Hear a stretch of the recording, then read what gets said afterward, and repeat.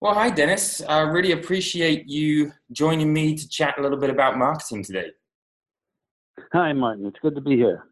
Thanks. So, I think for many, well, I know that for many of us in the university press world, Melville House holds like this kind of special place. And so, getting a chance to chat to you about what we do in a more general sense, book marketing and book publishing, I think is a really, I think there's going to be a lot of us who are just fascinated to hear what you say. So, with that in mind, um, what's kind of like your big picture philosophy about um, marketing and selling the books that Melville publishes, but perhaps more generally as well? Well, I don't really have a big picture concept of it because I think you really have to invent a program for each book. When we started the company, we didn't know anything about publishing when we started the company. That was in 2001. But what I did know about publicity and marketing, I knew from having been a book critic, and I knew what publishers sent to me and kind of how that works, and that's what we emulated. And in those days, you did the same thing for every book, which was not so much marketing as pretty much total publicity. You had a list of critics and producers, and you just sent them a galley with a press release in it, and then you called them, and that's what you did for every book. Yeah. And now it's not like that at all. Now you have to really sit down with your team and invent something for each book, and it's much more about marketing, especially for a small publisher like us. It's much more about marketing than ever before. There is still publicity is still absolutely key. Nothing beats getting a Times review or on NPR. But we have found that our marketing team can make up for the size of the company, in effect. Um, the the problem of everybody that isn't a big five publisher, our problem in the world is that we have to survive in a marketplace that is controlled by giants, Yeah. whether it's the giant retailers or the giant publishers, So true. and as well the giant media. And so we are all Ginger Rogers doing what Fred Astaire did, but backwards and in high heels. And I think the new opportunities in marketing and especially in social media have allowed us to play in that marketplace. And the caveat being that you have to be incredibly creative and instantly responsive.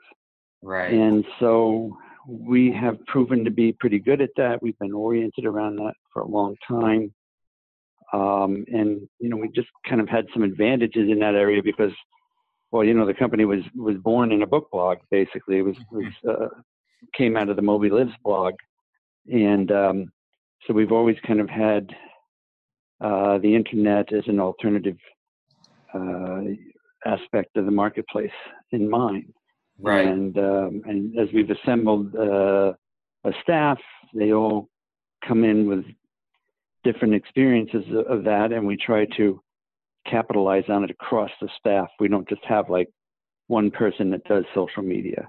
We all do it, and we all do different parts of it. I'm on Twitter a lot, or one of our publicists is on Instagram a lot, and so forth. We really share it, and that's been very helpful too. So, marketing has really been the thing that allowed us to, I think, stay in business in this marketplace that really seems to want a different kind of book. Yeah, it's fascinating. Some of the things you just Yep. mentioned there are just fascinating. I want to come back to two things. One, hiring, because you mentioned your staff.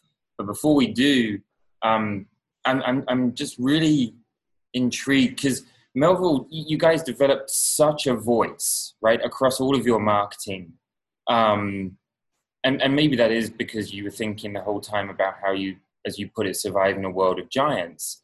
But it's a really special and different kind of book publisher voice. So is there a theory, a philosophy, an idea behind it, or is it evolved and became what it is?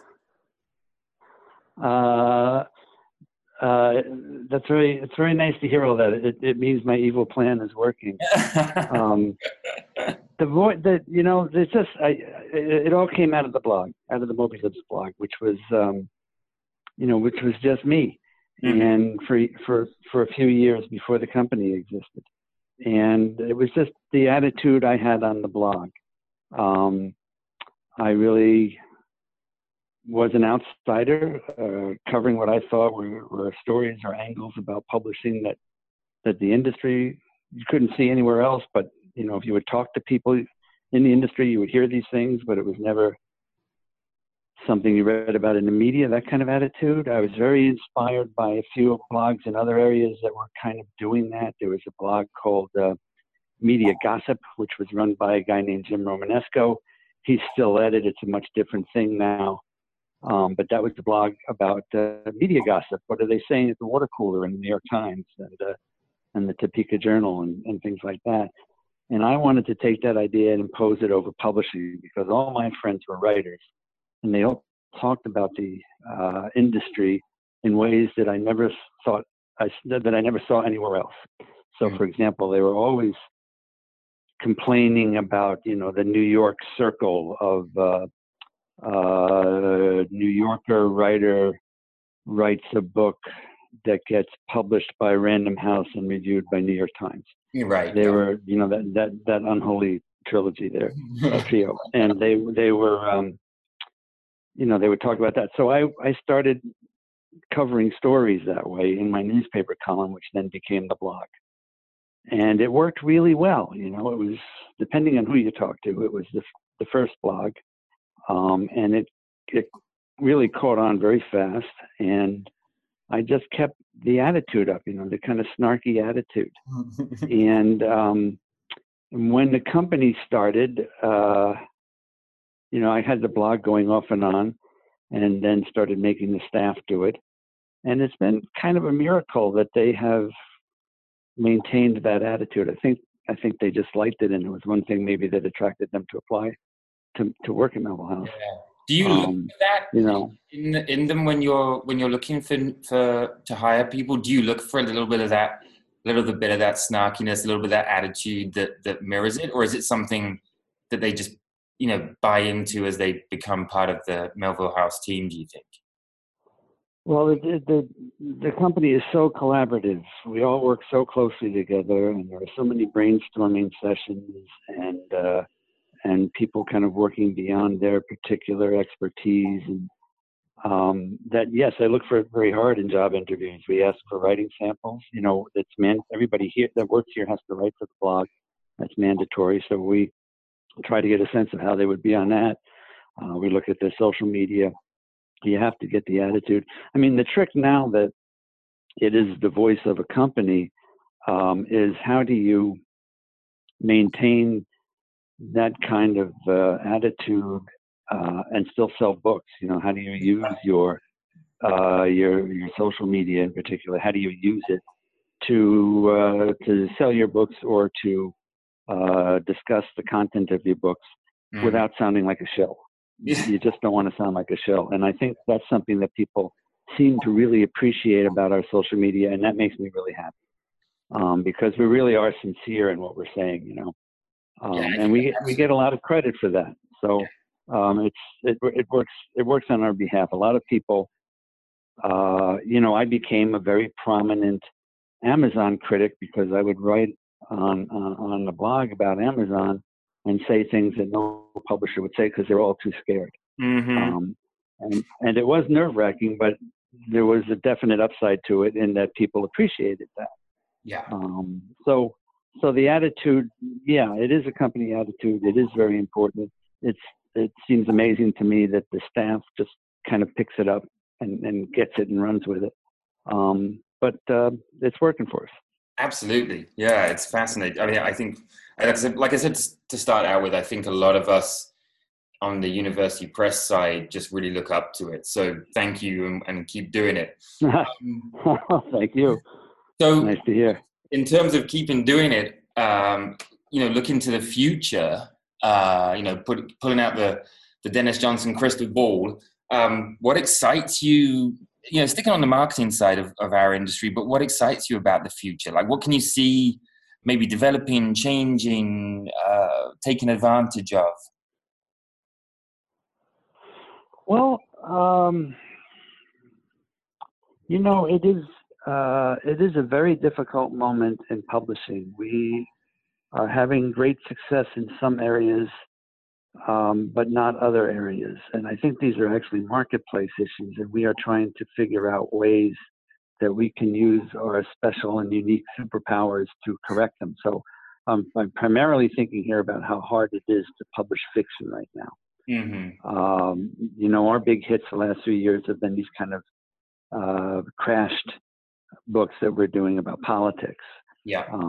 Just resistance books, basically. It's almost a kind of modern day pamphleteering. And we're trying to figure out, is there a way to apply some of the things we've been successful with there, that we've learned there, to the marketing of fiction that will make it sell better? Because fiction is just as important as nonfiction today, maybe more important than at other times in recent history, given the political situation. So it's a real dilemma for us, and something we're really putting our heads together on a lot, because it seems that the people who are coming into even independent bookstores these days, they want either total escapism, so I think genre sales are probably up, or they want politics.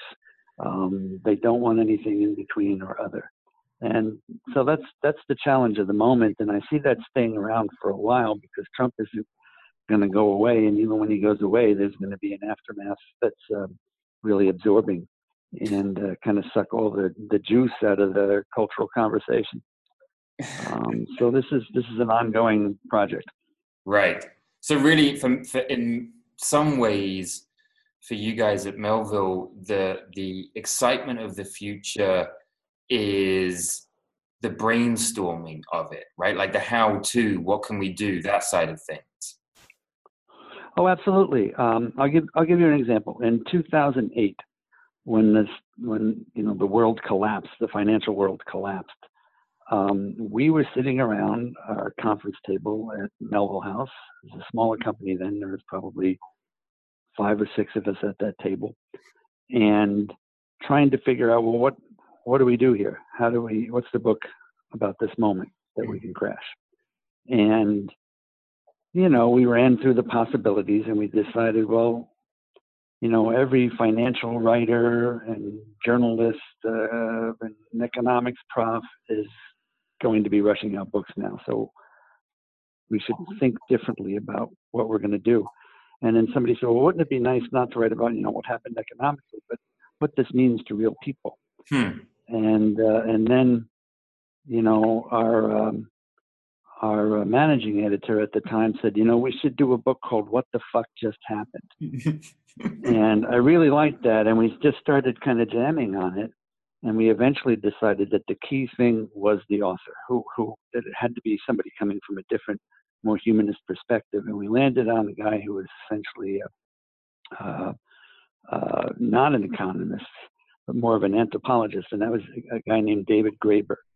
And he was somebody we'd been reading in, kind of obscure journals. He's a very radical thinker, and he'd written some things I'd really liked, and our editor really liked. And so we approached him about writing a book that addressed the economic collapse and this idea of explaining what just happened. And he decided to write a full history of the concept of debt and what it meant. And, going back to ancient days and debt forgiveness and debt not really being related to concepts of currency. And, he came in a year or two late and a few 100,000 words over the assigned length. But he wrote a magnificent book called Debt. And that has been our biggest selling nonfiction book.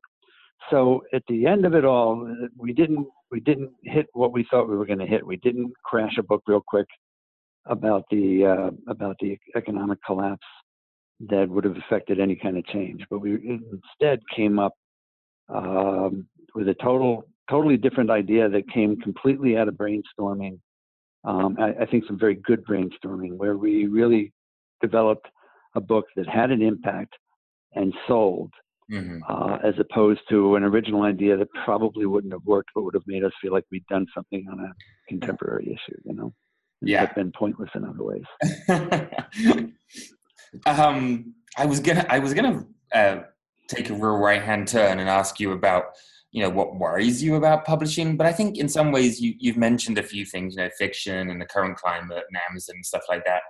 And what I was actually, as you were talking about the brainstorming and coming up with, you know, concepts for books, what sort of popped into my mind was more along a question along the lines of, what do you wish that the rest of us just got?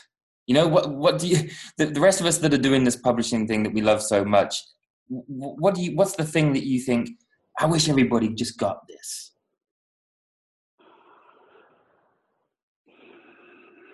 That's an excellent question. I wish they got that. The world has changed. I think publishing is still run on a concept that started ending in the 1950s. So true. And has really just run amok. And I mean, I think if you look at the big houses, you know, and the big retailers as well, this is particularly true of Barnes and Noble. They're just stuck in the 1950s. And they are not looking at all the new things that have happened and developed that we could use just to make the world a better place. It's a deep-seated kind of thing. I'm not only talking about technology, but just reconceptualizing the business. When Valley and I started the company, you know, Novel House was completely an accidental company. We had no intention or no idea of starting a publishing company. We just had a good book idea, and it kind of snowballed, so we had to incorporate in order to publish it properly. And then once we had a publishing company, we just kept having ideas and we kept going. So there was no intention there. But as we got going, we would look at things that people expected us to do and think, well, why in the world would we do that? That's crazy. You know, why would you pay a royalty based on the cover price of a book when nobody's charging the cover price of the book? You know, when we started the company, that was true. Barnes and Noble was discounting everything 30%. Amazon was, you know, discounting everything insanely. And nobody was, you know, everything was hypothetical in the publishing industry. You were paying real money on hypothetical income that wasn't happening. And so we started doing royalties based on income. You know, what does the book really net? And we'll give you a percentage, which seemed to me like not only logical, but fair. Yeah. You know, an equitable system.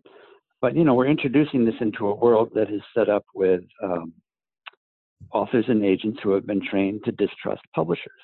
So this ancient 500-year-old relationship between the printer of a book and the author has all these filters in it now that makes it very tense and not workable, and a difficult place to make any even kind of logical change. So, and then you can just step back and see this across the board. You know, you could look at it in retail too. I mean, Barnes and Noble consistently changes their CEO and their COO and their CFO every month or two, it seems like. A couple of weeks ago, they fired thousands of people who just worked on the floor. They never changed that middle level at that company, and that mid level has been running that company for decades.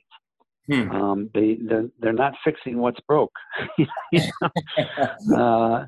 And because that mid level apparatus, and I guess the ownership of the company, still thinks they're in the 1950s, and They've just got to get the people to implement their ideas, and everything will be fine, instead of changing their ideas. So it's a very hard world to change the ideas in. And now, especially as the big houses, they're just becoming ossified in this bestseller concept that's going to kill them eventually.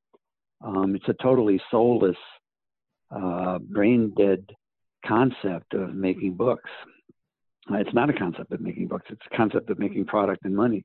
Yeah. And you know, it's such an unhappy lot in there, and the nature of the people that are working in Midtown. I say in there because I'm sitting in Brooklyn, and that's why I think I'm there in Midtown. Yeah. You know, they're attracting a different kind of person now. There's still this is still a glamour kind of industry. There's still a lot of young, really well-off Ivy League young people that could go off and make a fortune as an attorney, but they want to be an editor, and that's pretty wonderful. But a lot of those people, I mean, I'm not fond of the Ivy Leagues, but I think that's a wonderful impulse, and that's always kind of been at the soul of the business. But I think a lot of those people are being replaced by just, bean counter kind of attitudes, people that want to make money, expect really big salaries, etc. Yeah. And it's not really working. I mean, we've got a small staff, 15 people, and 2 of them came over from Simon & Schuster after the Milo Indianapolis fiasco. They just couldn't take it, and they just quit, and they wanted to work for a company that had a soul. Yeah. So, this is what's happening in big publishing, and I don't see how they're going to reverse it, really. It's too far down the line. But that said, a lot of smaller publishers use that same model, and they still run the same way.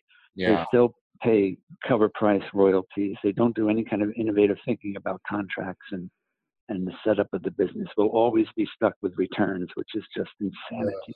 Just insanity. We're working in a consignment business, essentially, thanks to returns. Yeah. So the sense of gravity in the business is a very thin sense of an actual gravity. And I am disappointed often that a lot of my fellow small publishers don't do that kind of innovative thinking. Yeah. They just kind of want to do what the big houses do, except they want to do it smaller and be in charge and somehow make money. I think you're essentially, you just gave us all a call to action, right? I mean, the one thing that you wish we all knew was that the world has changed. And if we're not listening to that as smaller publishers and saying, we shouldn't be doing what the big publishers are doing, we should be doing what we can to innovate and change. That seems like a great call to action from you for us. So I hope everybody listens and takes that in. Well, one area where we put our money where our mouth is was in thinking about digital books and digital media. So it seems to me that ebooks was a wonderful opportunity that everybody muffed. It was an idea that big publishing and big retail took over, where they were essentially like conceptualizing it as a Xerox of a book, another format of a book that they can sell that had lower production costs. And they weren't thinking about it. It was great. We can close the warehouse. We can fire those employees. It'd be so economical. But they weren't thinking about, well, this is amazing. We just developed a new format of print media. And every time historically there's been, some kind of technological advance in print media, new forms of art have been created, when they figured out how to bind pages in sequence, the novel was essentially born. And, so there was no kind of excitement or grasping of this as anything other than a capitalist's dream. and it could have been a great moment where the industry tried to think of, well, what can we do with this that we can't do with an actual physical book? What are the advantages here? And I think the textbook industry could have been revolutionized and terrifically improved But it just and things like that. it speaks to your whole point about the world has changed, right? And yet publishing is still run on the old idea. So, I mean, well, exactly. But I mean, that was exciting. You know, we have a series we published called The Art of the Novella. mm-hmm. These are small, beautiful little editions of classic novellas. Mm-hmm. And we had the idea of, you know, and a lot of the titles in the series, you know, it's a public domain series. It's Tolstoy and Chekhov and so forth. And,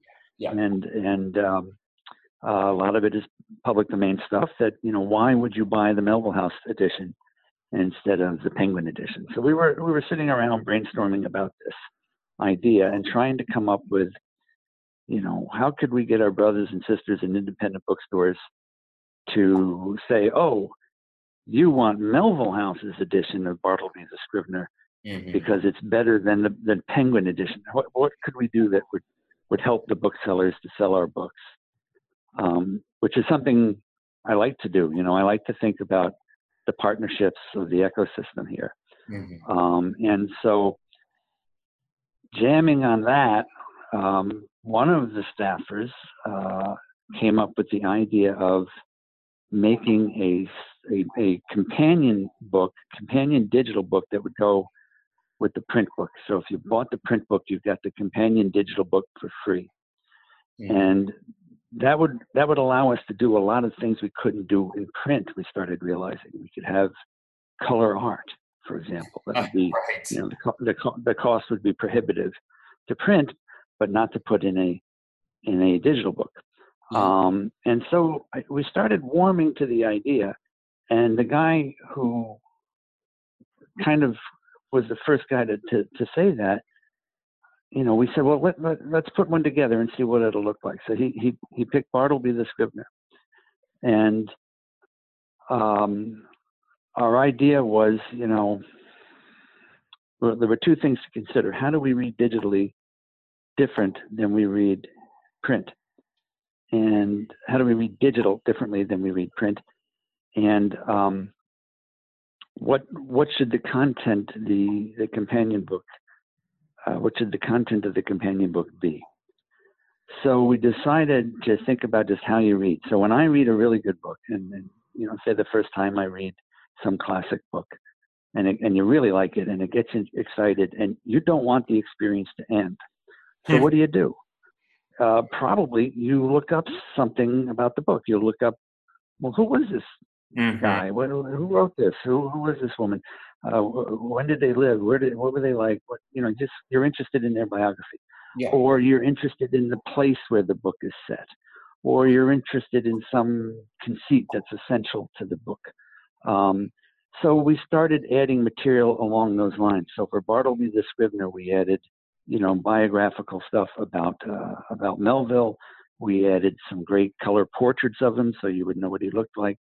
And then we started running further with the idea. We ran some of his correspondence that he wrote while writing Bartleby. Turned out some of that correspondence was to famous writers like Hawthorne, so we ran their responses.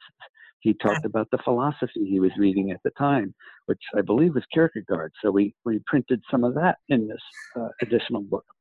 And then we started thinking about, you know, so now we've got the biography covered. Well, then we started thinking about the location of the book. So we ran, you know, maps of the Wall Street area in the 1850s, when and where the book took place. We ran pictures of Wall Street from the time, what it looked like. And we kept going. We ran a newspaper ad from an 1850s newspaper for Scrivener. We ran some criticism of the book. Turns out that Alex de Tocqueville wrote a review of Melville. He hated Melville, so we ran the review. We ran the recipe for ginger nuts, the things that Bartleby is eating in the book. Wow. And I guarantee you, for 100 years, nobody knew what a ginger nut was. And as it turned out, knowing what a ginger nut is would alter your reading experience, because a ginger nut turns out to have been something that the bakeries of the day, at the end of the day, they would just sweep what was on the floor, the crusts and things on the floor, into a vat. And and collect that. And at the end of the week, they would throw a bunch of ginger into that to kill, so that it didn't mold or anything. And they would fry it up and sell it to poor people. It was the first, Cheetos or crap food of the day. And so that's what Bartleby was eating. He was sitting at his desk eating Cheetos. Wow. And it just gives you a whole new sense of the pathos of the story. Yeah. And so I loved this whole idea that this guy came up with for us. He was our marketing director. And we used QR codes to figure out, so the question now is, well, how do you make this an add-on to the book? How do you do that? So at the back page of the book, we would have a QR code, and you could just scan that and you would get the book. Or you could, we'd give you the URL or even the phone number. You could call us and we'll send you the PDF. And so we did that, that idea for a long time, and, just expanded it into other areas that were very interesting. We did a series of 5 novellas called The Duel. Dueling was a big part of, 18th and 19th century literature. Yeah. And so we did five different stories of that. Let's say it was Casanova, Conrad. Oh, I can't even remember everybody now. And we had a big digital book about dueling with the various duellos, the codes of conduct for dueling from different countries, and lots of great artwork about dueling. And so, I thought this was just a terrific add-on value to these books, and turned out to be useful for, for academics and stuff as well. So it was just a good idea that came out of brainstorming about how can we take advantage of this new format that's been developed. Wow. And that's the sort of thing that nobody in the industry did. We just nobody really tried to do anything unique with that. And the other thing to me about the project that was interesting was it was real science of reading stuff, because you would sit down and read the book the way you read a book in sequence to the end of the book. But you would read these complementing material. You would read it the way you read on a screen. You'd scan it, you'd jump around and read certain parts first, and then go back and read the other stuff. And so for me, just as we did it, it was kind of interesting to contemplate the idea that reading the way we read is actually changing. And that really is something that we in the academic side of things are really dealing with as well right now. It's just kind of how people interact with the words and the content and the ideas. So things to learn from you there as well. Dennis, I am probably the stupidest person alive because I did not schedule 6 hours to talk to you, and I should have done because this is fascinating. But unfortunately, I have to I have to cut us short. That's okay. Believe me, I think I could have listened to you talking about the book world for a lot longer, but please know, I truly appreciate you coming on and giving us some of your wisdom and ideas and thoughts. And thank you. Well, thank you. It's been a real pleasure.